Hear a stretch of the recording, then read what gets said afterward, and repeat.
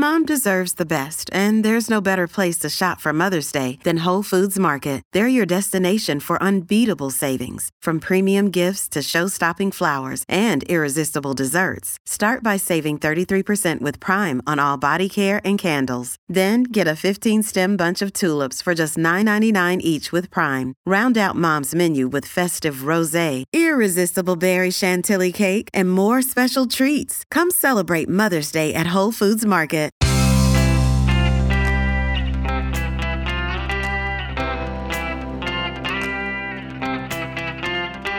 Changing your life one story at a time. This is the Chicken Soup for the Soul podcast with Editor-in-Chief Amy Newmark. Hey, it's Amy Newmark with your Chicken Soup for the Soul.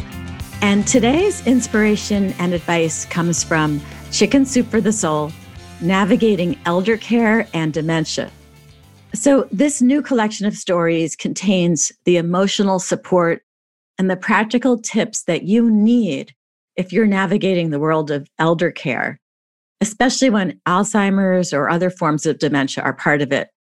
You'll feel less alone and more empowered in this new role after you read these stories. And today I want to talk about one of the difficult choices that families make, which is whether to move their loved ones into a group home, such as an assisted living apartment building, or into a memory care unit. We want to make sure that our listeners know this is a very viable option and not something to feel guilty about.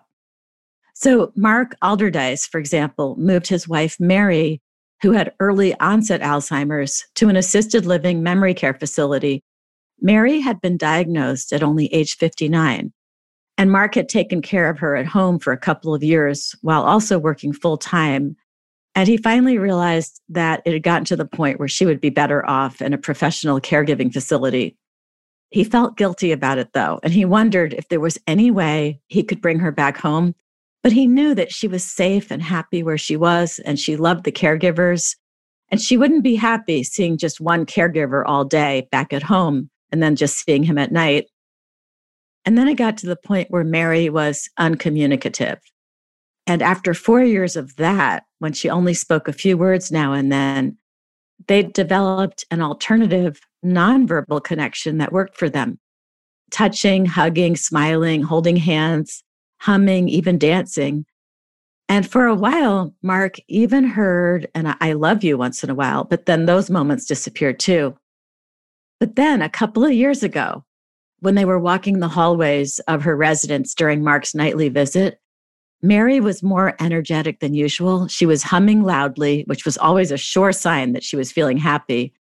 Mark mentioned that he needed to leave soon and would come back the next day.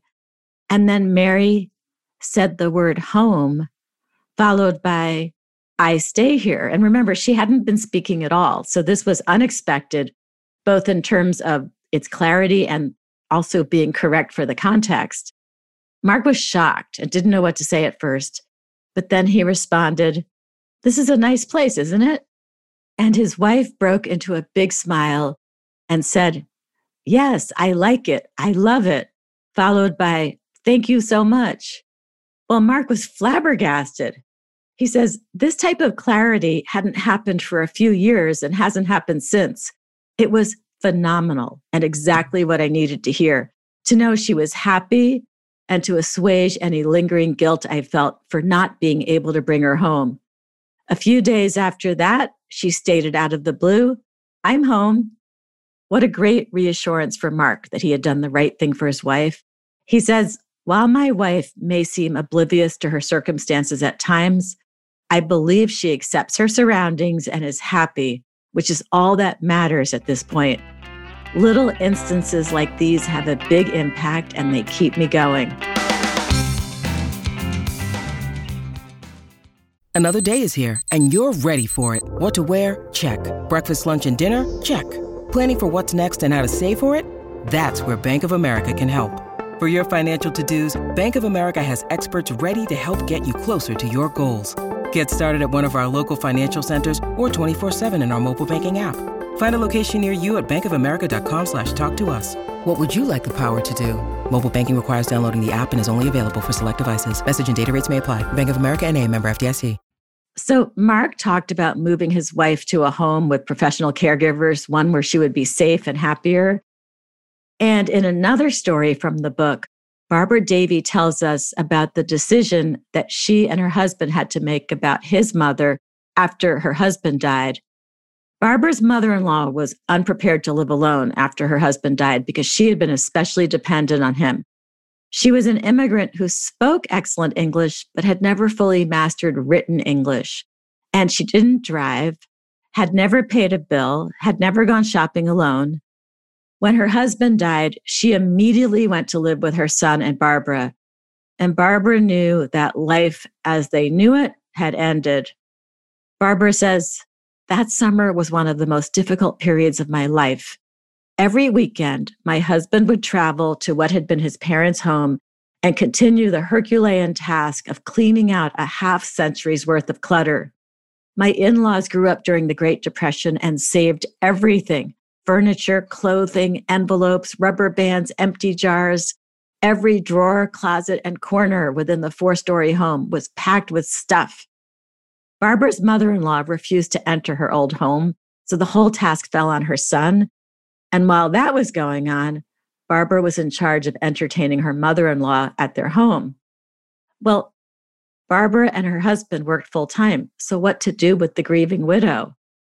Barbara ended up taking her mother-in-law to work with her, but that couldn't go on forever, even though her colleagues were very accommodating, and they even found tasks for her mother-in-law to do, things like stuffing envelopes.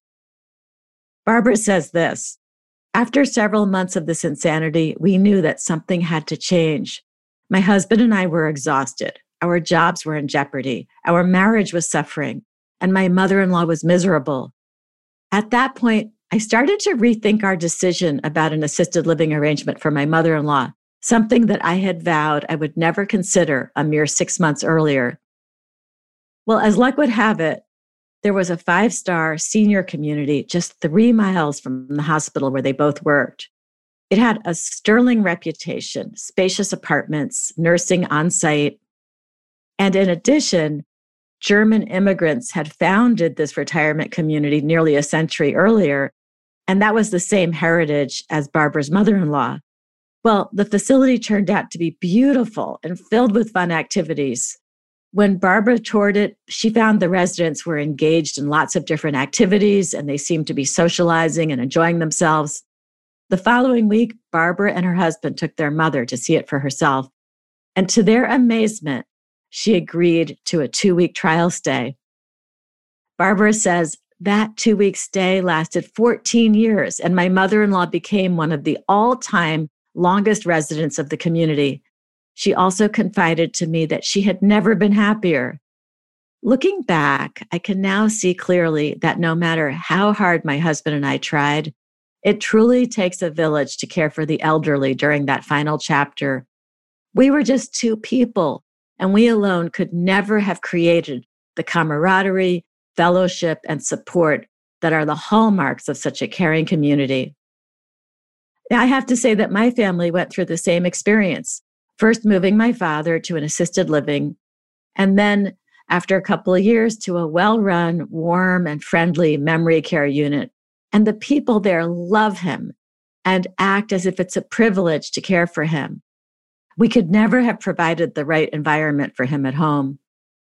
And having read lots of Chicken Soup for the Soul stories from people who had made similar decisions, I did feel much better informed about our options. And that's why we made this new edition for you about navigating elder care and dementia.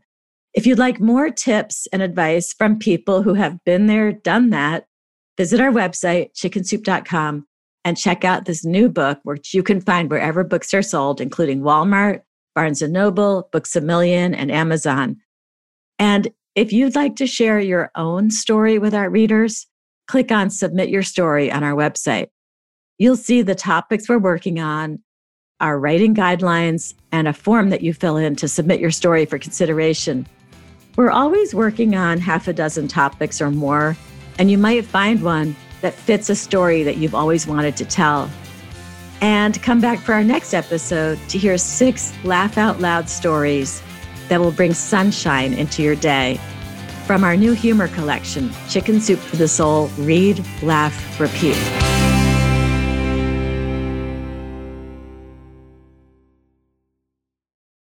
Our bodies come in different shapes and sizes, so doesn't it make sense that our weight loss plans should too? That's the beauty of Noom. They build a personal plan that factors in dietary restrictions, medical issues, and other personal needs so your plan works for you. Noom doesn't restrict or shame when you want to treat yourself. Their flexible program focuses on progress instead of perfection. You don't have to give up carbs or anything. And with their daily lessons, you can learn something new about your food choices every day. After just a few days of using the app, I learned how to recognize cues for overeating and how to choose the right foods to feel full. Stay focused on what's important to you with Noom's psychology and biology-based approach. Sign up for your trial today at Noom.com. That's Noom.com. And check out Noom's first ever cookbook, The Noom Kitchen, for 100 healthy and delicious recipes to promote better living. Available to buy now wherever books are sold.